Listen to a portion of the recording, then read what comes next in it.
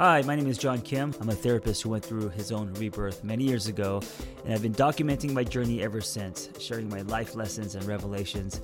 I believe in casual over clinical, with you instead of at you. I come unrehearsed on purpose because self-help doesn't have to be so complicated. So Sam Louie and I go way back. Here's what's interesting about Sam. So I grew up in an all-white neighborhood. Sam and I are roughly the same age. Sam grew up in a predominantly all black neighborhood. I grew up skateboarding. Sam grew up playing basketball. We both loved hip hop. And the way that I met Sam was I was at church and I didn't have many friends. And this guy, we started talking. He's like, I got to introduce you to my friend Sam. He's also Asian. He's also going through a divorce. And he's also studying to be a therapist. And I remember that's why he brought me to your house. And that's how we met. And then from there, I remember the moment that Sam asked me for my phone number. And it was kind of a weird moment because it's kind of strange for guys to, because Sam and I are older and we're kind of, we have our one foot into kind of like, the old generation where asking a man for a phone number might be kind of weird. And I remember it was kind of forced. It was like, it's almost like you almost demanded it. It was almost like, if you get nervous, instead of being polite asking, I think you threw me your phone and you were like, give me your phone number. And I was like, oh, shit. And from then on, we moved in together, became friends, and we went through divorce recovery together as we were working on ours toward licensure. And here's what's interesting, and you can see this literally on YouTube. Now, if you look at Sam, he became the shirt and tie guy, right? The classic therapist. I only dressed up for you, man. No, come on. You I got don't normally slacks on. wear such a nice shirt. No, oh, come on, 100%. You got slacks on, and jeans, baby. But he's they're got an nice office jeans because of you. He's got an office. He's got a full practice, and he's in Washington. He's the. I mean, you're the classic therapist, right? Look at your book displayed. Just perfectly. And then here's me, and also look at the hair. Sam has no hair. I've got this long hair, curly, and I'm in my garage, playing with my phone and just I'm like no practice, playing with my quote unquote Legos. Yang, baby, yin yes. yang. So I'm just saying, it's just really interesting how we have so much in common, but also as therapists, we took very different roads. And here we are, and there's a visual, the Sam with his cactus, and me with my, little book posters. So Sam, yang. Let's talk about shame. One of the things that Sam's passionate about in his brand new book, Passport to Shame. Congratulations, by the way. Oh, thanks. Yeah. Oh, you got it. They finally sent it to you. Yeah, they just sent it to me right before this. And what I found interesting, just in the beginning, it talks about how there are more than 300 words in Chinese for shame. Yeah. Let's start with that. So Sam's Chinese American. I'm Korean American. Tell me about shame and you growing up with shame. I think one of the biggest areas of shame was just keep in mind you were born in the U.S. I was born. No, that's not true. I was born in Korea. Oh, no. I came here when I was 3. Oh, okay. You came here do you even remember being an immigrant? I remember because we landed in Columbus, Georgia, 76. And I remember the feeling, because I was like my daughter's age. I remember the feeling of going into restaurants and not being wanted. I remember the feeling of that. So I don't remember what was said, but I know there was a lot of racism. And I remember us leaving restaurants and being confused and kind of feeling this like, of not being wanted. That's the feeling I felt. When did you come to America? I think it was closer to 4 because I was slapped into kindergarten shortly thereafter. But I do remember being really young on a bus. Everybody's black with my grandmother. And like, not necessarily feeling unwanted per se, but wasn't sure where I fit Mm, right? I'm mm, on a bus. Everybody's black except my right. grandma and me. And then keep in mind, grandma's speaking to me in Chinese, Yeah, and yeah. I'm trying to speak back to her in English, knowing she's not going to understand me because I just wanted to make sure everybody on the bus would treat me as The an same. American. I don't Right, know how right. they viewed me, but I did not want to be viewed as a foreigner. So yes, I agree. But my bus was white, and my grandma was also with me. Did your grandma come because your parents were working, so they needed your grandma to kind of raise you, take care of you? Is that why your grandma was here? Well, my dad was able to get sponsored by a restaurant just south of Seattle to be their head cook. I know Mm. that sounds like a glamorous position, but it really isn't Well, you said because all cook, not that meant chef. was, It's not a well, head chef, head cook. head cook, head chef. It didn't matter to me because at the end of the day, he's slaving away in these kitchens, and my mom's working at a different Chinese restaurant as a waitress. But there's Mm. no such thing as a paid vacation. Right. There's no health insurance, so they're always working, and Yeah. they're not making a lot of money working at these, you know, restaurants. Wait, this is the '80s, right? Parents, wait, they moved here 70, mid 70s. Yeah, Yeah, yeah. So, yeah. same story. My parents, my dad was not a cook. He was pulling telephone cable, working for GTE, and Oh my wow, he was mom. making some money. No, he wasn't. Government employee, Manual labor, and government then employee, government employee. my mom was no, my mom was making egg Oh, rolls and okay. shit, selling in a little hamburger stand. But they were gone constantly, and so it was like my grandma who was home. And I remember I have this memory of when I was like 10. My grandma was washing me and my brother in the bathtub, and Koreans, when it comes to scrubbing, it's just no joke. And she would scrub me so hard with it's like when you go to women who go to Korean spas, they're like, dude, these Korean grandmas are fucking aggro, like they'll scrub you, like, yeah, yeah. And so my grandma used to scrub me with this thing that was like a fucking stone. And one day she had both of us in there. We were way too old to be in the bathtub with our grandma. And she would be scrubbing us, and we're screaming and stuff. And it was right next to the front door, and our friends heard us, and they're like, "Oh my Oh, god, you guys, our white friends heard us," and they're like, "You," and then they started making fun of us for at mm, 10 years old being in the bathtub with your grandma. Like, what's wrong with you guys? mm. So, What about language? Any making fun of the Korean language oh, all the when time. they heard it? Oh, Yes, okay. the smell of kimchi in our house. Um, they sell kimchi at Trader Joe's now, and I don't know how I feel about that because it's I become know. so, what I'm saying, like Korean barbecue. When you go to Korean barbecue, it's Hey, mostly Korean white food people. is like I Korean know, but barbecue is now in vogue.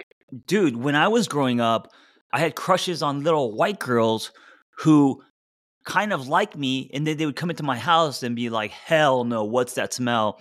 And then they would never Mm, come over again. And speaking of shame, so I, like you, had a lot of shame growing up in the '80s in a very white world, being this little Korean kid, right?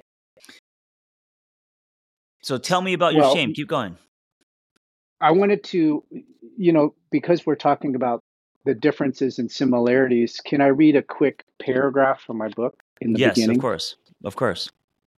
This This is is, not a poem, yeah, you right. said.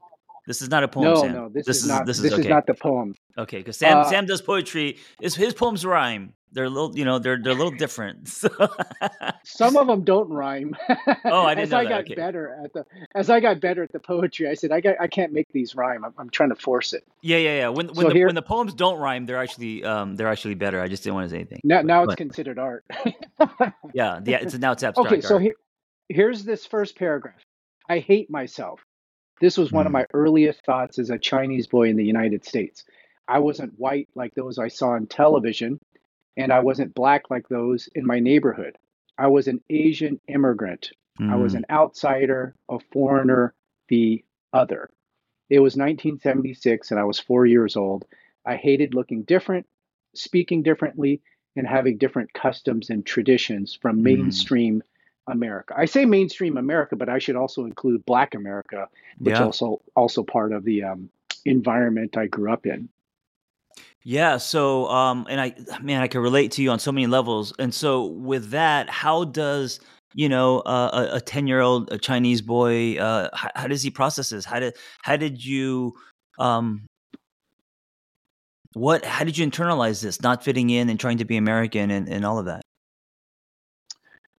So it's, how we always tell kids and even ourselves as adults, be proud of yourself, Mm-hmm. right? Be proud of Mm-hmm. yourself, be proud of where you came from. Right. And that took a lot of time until probably Last middle week. school. Yeah. That too. But like middle school, I started having a little bit of ethnic pride because there is this thing called ethnic self-hatred, right? As Sure. you said, or as you heard earlier, I'm hating the fact that I'm Yep. Chinese. I want to Yep. scrub. I look in the mirror. I want to scrub. Like I was trying to, at one point I said, like, can this yellow skin get actually Mm. scrubbed off? No, it Yeah. can't. Um, and it wasn't until I found my basketball, there was an Asian basketball association in my neighborhood, and I joined it. And now I'm surrounded by not only other peers my age, but also the coaches. They were Mm-hmm. a generation just ahead of me, but they were what I aspired to. They went to college, Right. they had quote regular jobs, professional jobs, as opposed to immigrant jobs. Because prior to meeting them, everybody was what I knew from my parents and my parent circle. Okay, Mm-hmm. everybody is working at a kitchen, a Chinese restaurant, maybe one person works for the post office, but very blue collar jobs, and Yeah. you didn't see beyond what you knew. Right. So once I was immersed in this all Asian basketball program, boys, girls of various ages, from first graders all the way to high school. And I'm kind of right in the middle, starting right around fifth or sixth grade. I'm like, wow, I can actually feel like, at least in this circle, I'm not as ashamed of who I am because, hey, we're all the Mm. same now. Wait, was it because of your ability to play basketball? No, because we're all Asian. We're all Asian, Oh, part you of guys this are all Asian yeah. basketball league, and Oh, it you're was all playing Asian. Got it. against Right. our coaches are all Asian, all the Okay. volunteers are. So then when you're meeting all the parents, some of the parents are more Americanized. So Mm-hmm. they're talking to me in English, which is, Mm-hmm. whoa, what's going on? Because remember, all the adults I knew can only speak Chinese. So to Right. have people speaking to me in English and calling me by my name, like, wow, this is just awkward. Hi, Mr. Wong, hi, Mrs. Wong, Mr. and Mrs. Chen. Like you get to know them on a relational level, which was a bit, that was the other piece that was missing, is because my parents were working and there's a language barrier. The relationship was just wasn't there. Yeah.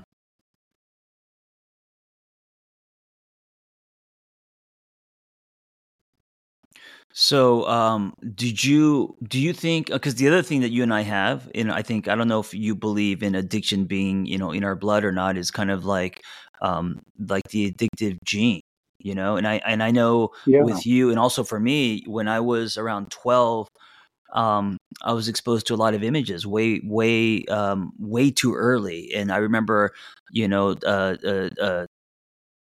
asking my friend to steal his brother's Playboys and penthouses, and just being Mm. obsessed with women and nudity. And I was just a little kid, and I think it was my way of numbing. I think it was my way of partly I wasn't supervised, so I was out till 2 in the morning. I was doing all sorts of shit with the neighborhood kids, but um, I wonder if because that was the first introduction to anything pornographic. It was the Hmm. 80s, around 12, right? And you were also, I mean, in your book, you were also exposed to that, Yeah. right? Scrambled TV, but I wanted to get to your first point before I forgot. Three generations of addictions, Mm, at least three generations. My gambling, lots of gambling, it says in grandfather your book. was always gambling, Yeah. aunts and uncles gambling, some ended up in divorce. Hmm. And then, my brothers have their own issues of whether it's spending or sexual things, just like myself. So I do think they're not that it was like there's a gene per se, but the environment was not one of emotional intimacy. Right. And keep in mind, my grandparents were arranged marriage, so that's probably why Grandpa was always the only image I have of him is Grandpa standing at the bus stop, ready to take the bus to the horse race track in Seattle. Oh, to gamble. Yeah, to gamble. Yeah. I mean, this was a big deal, horse racing.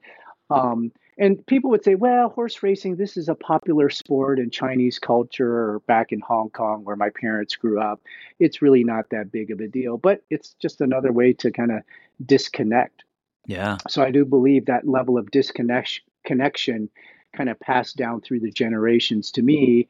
And like yourself, I was telling my therapist the other day, and it finally hit me. I don't know why. I don't even know if it hit me when I brought it up in the book. But I mentioned to my therapist earlier last week, gosh, there are so many hours, partly because we're dads now. And I think it's hard for us to fathom our kids being unsupervised. Right. This whole concept of latchkey kids that the 80s grew up in, it was kind of a perfect storm. You got women going off to work. My mom was now going out in the workforce. There weren't a lot of daycare centers if people could, even if they could afford it, right? They didn't have a lot of after school programs and things like that. Right. So kids were just left unsupervised. Yeah, and crazy. We just came home when it got dark outside, and we were, drinking out of hoses and just fucking, wild, man, animals. The positives is we learned to be self-sustaining, right? Like I could just use my imagination. I don't need a lot of money to have fun, right? Right. We could just figure things out. We could go out with a stick and whack through some sticker bushes, create a trail, and feel like we're adventurers. Sure. Yeah, just get on our bikes and just go out, do shit. I remember digging tracks and playing little race cars and building Legos. And so you're right, imagination, creativity, not by choice, but because we didn't have anything else then. Yeah, and just the sense of autonomy, right? If you wanted to do something, you had to do it. There's no parent guiding you along, encouraging you along. I remember I was 12 and I was like, gosh, we don't have a lot of money, but I want things. How do I get things? And I remember at the back of this comic book, you could sign up. And if you sold things, like if you sold posters or whatever you sold, you earned credit so that you could get a toy or whatever. So I remember 12 years old, I'm knocking on doors trying to sell these subscriptions to things with no supervision. Like, how do you even do this, right? Like, you're just out there doing it. But so those are the positive things. I think the more impactful things was no adult supervision. Yeah. I'm also in a bit of a crime-ridden neighborhood, so there are a lot of emotions I had to stuff. Like what? Fear and being afraid, I was the oldest of three, so I had to kind of tend to my two younger brothers. So imagine parents are just gone working at night, and that's when I started biting my nails. If we call something addictive or compulsive, I started just gnawing on my nails. Wow. I didn't realize this till more recently. At 8 years old, just gnawing on my nails. And my therapist like, well, what's that all about? And what do you imagine? It's like, I just remember being about 8 to 10 years old, taking care of my parents, and it's very pitch black outside, worried about crime, getting robbed or whatever. And I'm just biting my nails to lower the fear and anxiety. Yeah. Coping. So there's That's how you were coping. Yeah. So this was maybe my first one. And obviously we're at home, but we also got TV. So we're every TV show that you can imagine. We're watching to start off the numbing effect. Yes. Also, the pantry. Every sugar cereal you can imagine. Sam and I have a joke because the other thing we have in common is we were going through a divorce at the same time. I think you got divorced first, and we were. coming home from Big Bear with a friend, female, and it was one of the times I think I've laughed the hardest in my life, where I my stomach was hurting. We used to ask our wives for permission to buy sugar cereal, and then and I thought I was the only one. He's like, no, me too. And it was just like a silly moment. But I remember I was laughing. So Sam was driving, he almost crashed, and I remember the woman in the back. She was like, "What the fuck did I get myself into? Who are these people? Who are these clowns?" And I was in the front seat riding shotgun. I was laughing so hard I had to get out of my seat and kneel forward. So I'm kneeling forward, bent over in pain, laughing. Sam is laughing so hard that the car is swerving. And then our you poor told me friend, to pay attention to the drive. Yeah, we're coming down the hill, coming down the mountain, and our poor friend in the back was just like, "What the fuck is going?" She did no laughing. She didn't understand our jokes. But I'm saying this because it reminds me of the sugar cereal, and growing up in the 80s. Freedom. Yes, unbridled junk freedom. Food, access to anything, anything you wanted. So then my one of our friends had scrambled TV. I don't know if your listeners know what that is, but scrambled TV is cable access to unpaid subscriptions. Yes, but when it's cable first came out, in the sense that the image is blurred out. You can't really see it, or you see a little bit of it, but you can still hear it. So I remember we would come across something that was Playboy or erotic or with disco themes, and man, 10, 11, 12, I don't know, but it was like, whoa, what is that? Everything is like, and obviously puberty is hitting, so it felt like this lock in the key where I was just entranced. If I thought I was entranced with regular TV or video games and Legos or Star Wars, now with puberty, this was like, oh man, this was it. Were you able to see enough where you're like, oh, that's a boob, or oh, that's, or was it so scrambled that it was more of the noises, the sex noises, that fascinated you? In the 70s or 80s, porn music. Yeah, but people were making sex noises. It wasn't. It was the combination. That wasn't the music. The disco. It was a combination of everything. It was the trifecta. Because prior to that, I didn't have video. The only thing I had, I remember our parents would get like J.C. Penney's, whatever those department store catalogs, and you might be able to come across like the lingerie section. But that was it, right? It's not really, there's a lot of mental energy to have to go into that fantasy world, whereas now you actually see it, or kind of see it, and you hear it. And that was like the perfect storm to getting hooked. I wonder if because it was scrambled and because you're watching something you shouldn't be watching, that was part of the high. Do you know what I'm saying? You're doing something bad. Part of the dopamine, part of the high was because like for me, the same thing, to be in my dad's room and put on TV or select TV, and it was playing the Playboy channel while they were at work and doing something I wasn't supposed to be doing, was that kind of, that element of danger is partly what drew me to it. Yeah, there was the thrill knowing that we shouldn't be watching this. We were, our brains are getting a little bit of a more than a little bit. It's getting a high because there's something that we knew developmentally.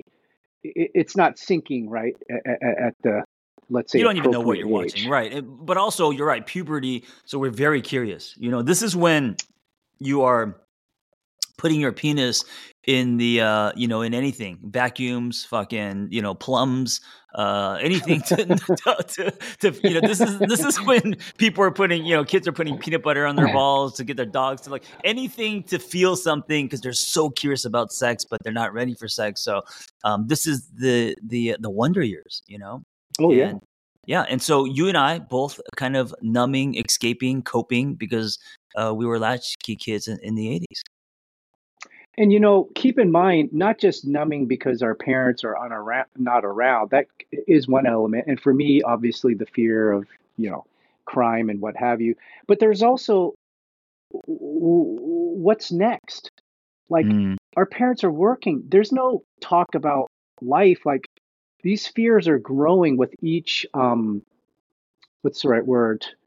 Each transition time. I remember feeling very anxious from elementary school to middle school, because once again, I'm the oldest in the family. Nobody's ever gone to school in the U.S. I'm going to be the first to go graduate from college and so on and so forth. And now I got like 6 different classes. I got locker combination, 6 different teachers, middle school. Okay, now I got high school.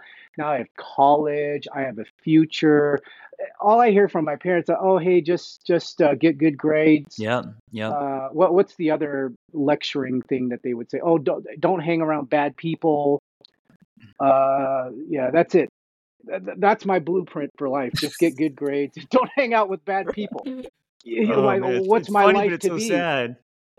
And I don't think we fit into the Asian stereotype. I wasn't really that good of a student, at least not when it No, came to that's it. Hey, traditional that's another place where we traditional. overlap. We're both idiots. We're both academically Yes. not smart. We're not STEM oriented, the science, technology, engineering, math.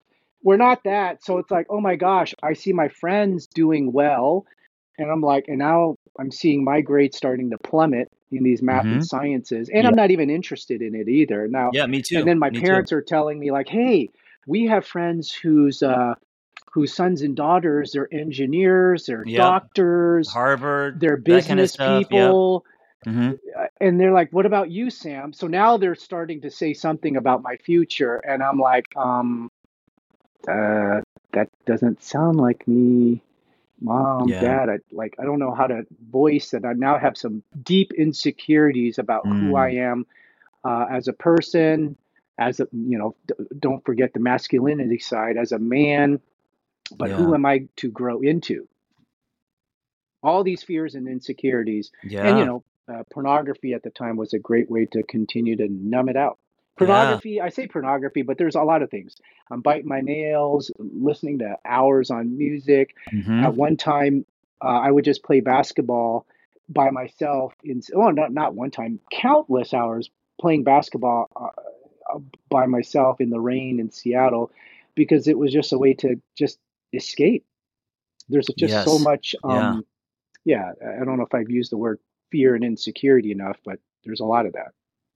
And this didn't stop because then No, you did grow up, right? And then you geez. started like me running toward the picket fence, and you got married, and you were I was gonna say weatherman. You weren't a weatherman, but you were a news anchor, and you had a very respectable job. Weren't you also like Reporter. a reporter? Weren't you also nominated for an Emmy, or you got started getting awards, I and you were I won a living a couple life of that was very like on Emmys, paper very very successful. but even before that, I remember when I first started off as a cub reporter, I was very scared because I was like, okay, I'm making no money here in the middle of nowhere, which was Montana, but I was working as a reporter and I just felt this crushing weight. And I told myself, it was more passive suicidal thoughts. I'd rather be dead than Mm, return home to Seattle not having, quote, succeeded in this right. career in television journalism. So that was actually when it finally started taking off. Because I don't remember, like in college, I was just like too busy, once again, maybe numbing out with partying and what have you. But it wasn't until my first job in Montana. I'm lonely, I'm by myself.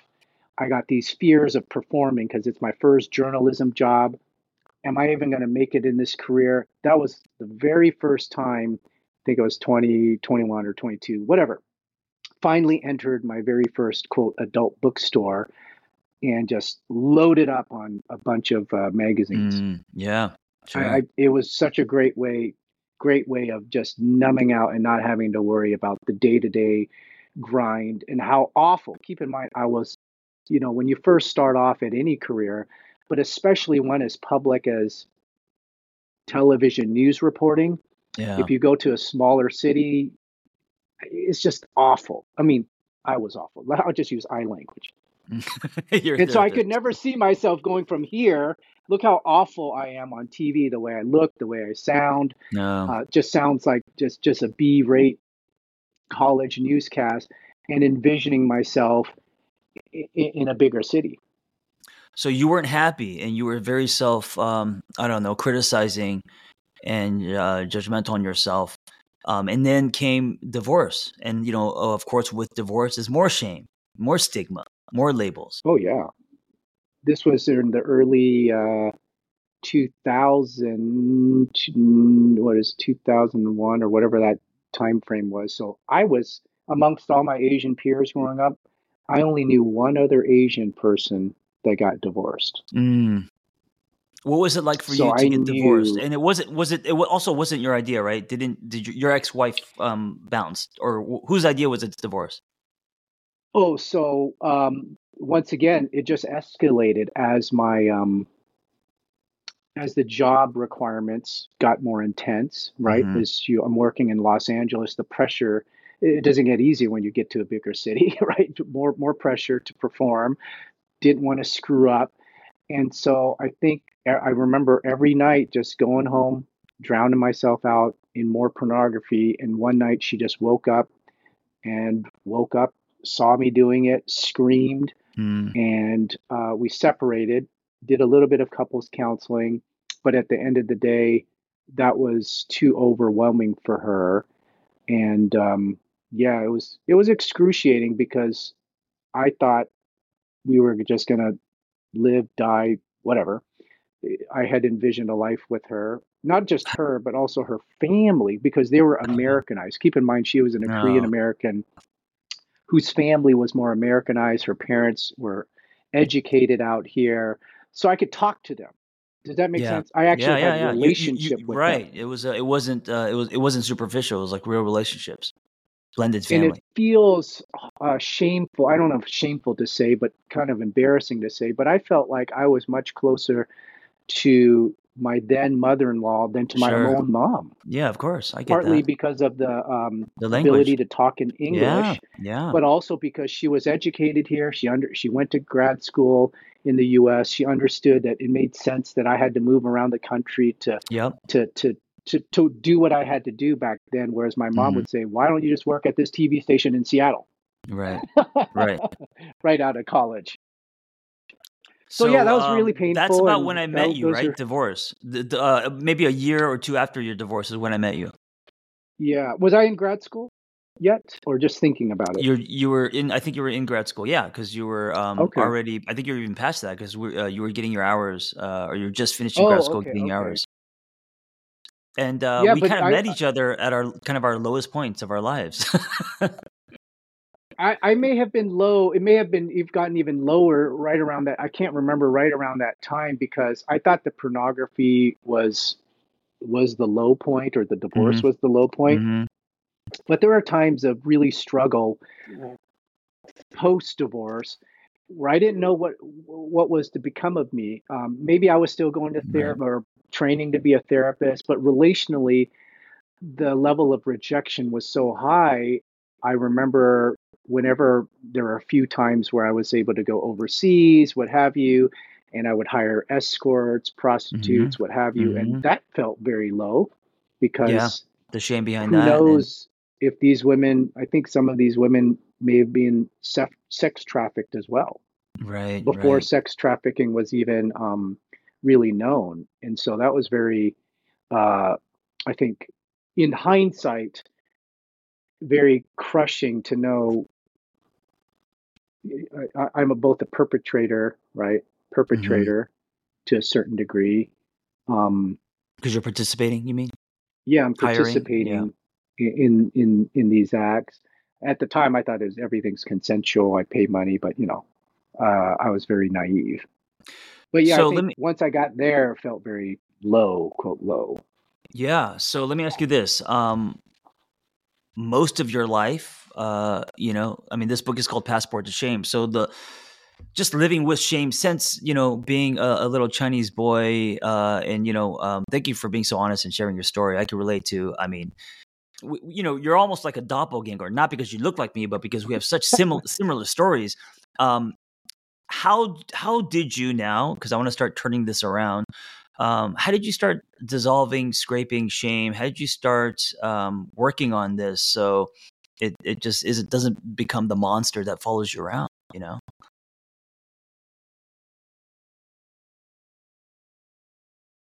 It's still a work in progress. I think it happened in stages. Part of it was getting help. Finally, as an Yeah. Asian ethnic person, to say I need help, Yeah. that's a huge breakthrough. To actually walk through the doors of a therapist and talk to a therapist was, I think, very instrumental. I think through the years, um, I don't know if these concepts seems too fluffy, but learning to love myself Hmm. regardless, right? Yeah. Yeah. Sure. Warts and all. And this Yeah. is it. I just saw, no pun intended, I saw that movie, Dumb Money, the other day, about the whole GameStop stock market No, I thing. haven't seen it, but okay. But anyways, there's a line where he tells the main character, his brother, dude, you just gotta go run with your dick out. Uh-huh. Meaning, forget, stop hiding from the media. Just be out there. And I Yeah. was like, you know what? No That's pun how I've been intended. living my I just life for the decided last 15 years, or I'm just just running with gonna my run dick with my out. dick out. Yeah. I'm gonna Yeah. run Yeah. with my dick out. I'm just gonna own it. So maybe this is a little bit of you and me, like just having the courage to be unabashed. Because as you know, I'm more traditional. I'm not really one Hmm. to self-disclose a lot. Sure. And Yeah. I just told my therapist the other week, I'm wrestling with a little bit, but I'm starting to say, forget it.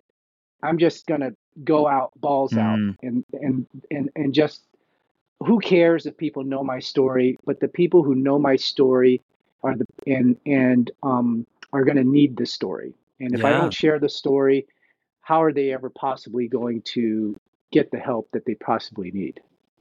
And also, shame lives in secrecy, and so I gotta.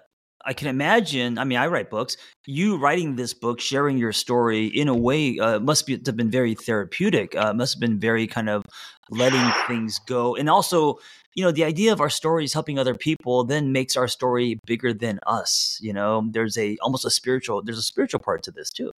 There was a lot of there were some tears shed in writing some parts of this book.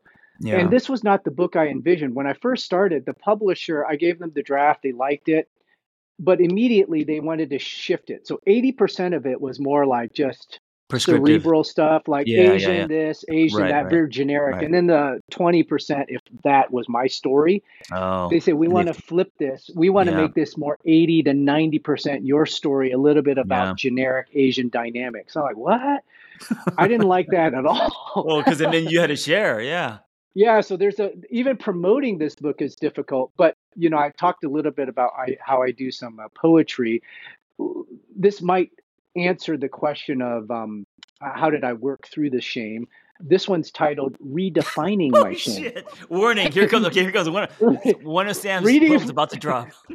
Spoken, not broken, healing through poetry.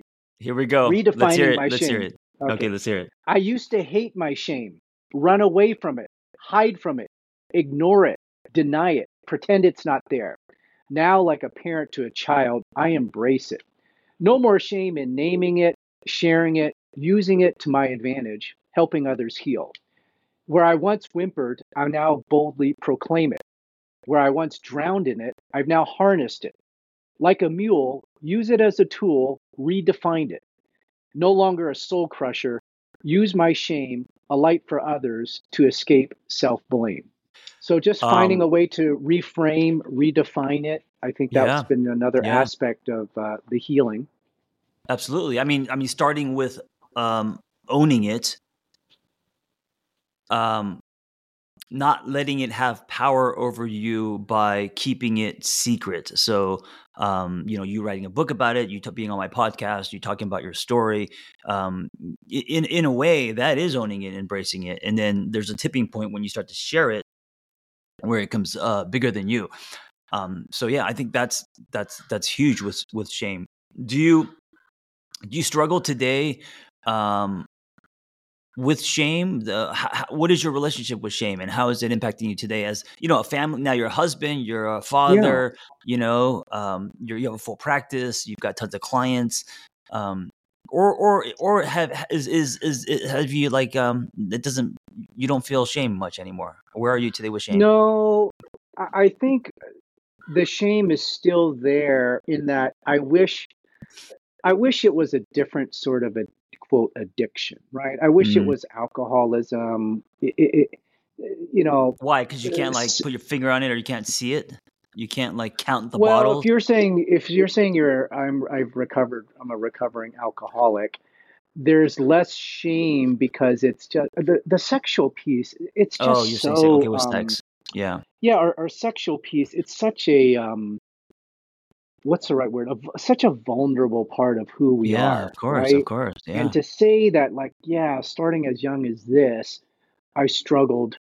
Of, it's not a very masculine part of it. It's not very masculine. It feels more masculine to say I've been hooked on drugs or alcohol, but to say I Mm, struggled with sexual imagery and masturbation and yeah, pornography, yeah, yeah, up to prostitutes and escorts, it just yeah. feels very, um, Dirty yeah, and wrong and like yeah. gross. Yeah, yeah. The morality piece gets in there too, and obviously morality was a part of the shame for the early alcoholics, right? They were viewed as people who had moral issues. Something's But wrong with you don't you think morally. today, especially because I had a similar experience with my ex-wife, where got a lot of judgment and labels slapped on me because I had a video on my computer, and it was one video.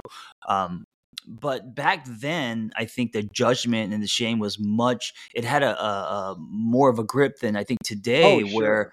Especially with just kind of fluidity, openness, sexuality, and what we're into, whether it's kink or whatever, Right. it's not so confined. People aren't judging as much anymore. Do you know what I'm saying? So, like, I think Mainstream sex addiction. America, Well, yeah, maybe mainstream maybe because America, we but live in big we're still cities. in our Asian ethnic.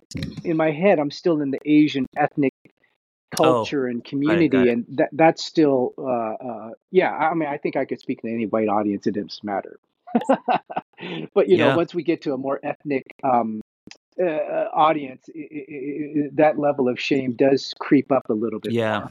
yeah. I get that. I understand You that. know, Hey, I know you have a ton of clients, and I know we're pretty much out of time. Um, I just want to say that I'm really proud of you because we fuck around a lot, we joke a lot, we make fun of each other, we're very yeah. competitive, whatever.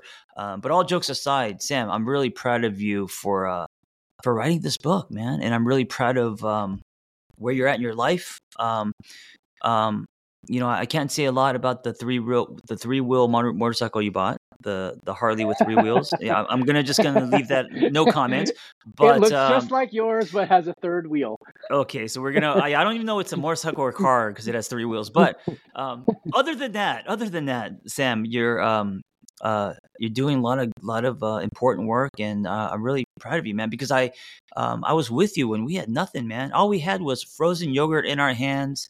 We had, we're trying to pick up girls, and then we discovered CrossFit, and God, we're just complaining about our life and job, and we're just like drifting in Los Angeles with no broke and just We aimless. didn't have much materially, but remember, we didn't even have a TV. We consciously said no TV because we wanted to be able to grow, go to coffee shops, read, learn. But I do remember one thing you said that still resonates today. You're like, we don't have much, right? Materially, we lost everything relationally, divorce, and so on and Yeah. so on and so forth. But what we do have is we are now changed. This is a I said that. before. Yeah, you said something like, Oh wow. we are now forever changed because of this experience. And Mm, I'm not saying people have to go through a divorce to go through this experience, right. but Right. people are going through other crises or other what's the right word? Life altering experiences Hmm. that there's going to be that before and after. So I Right. realized, like, man, even though we don't have much, we are never back to who we used to be. And Right. that's Right. a good thing, is what you Yeah. had Of mentioned. course, Like, it's oh, valuable. Yeah, I don't it's remember like, you're saying that, right. and thank God I didn't say we don't have much, but all we have is each other. Thank God I didn't say that. But yeah, yeah, I agree that the refusal to be who you used to be has value and worth, and so we were both on a path of in our hero's journey, and just going through it, man. And I don't know. If I could have done it without you, Sam. I mean, you were such a pivotal part of that because you brought humor, you brought lightness, You brought, because we were lonely too. We were in a Heartbreak Motel in K-Town. And in a way, all we kind of had was each other. And so all those lonely nights of just kind of hanging out, talking, doing whatever, I think got us through, all those. It was a great synergy. Yeah, it was a great synergy to be able to have your creative juices just emanating.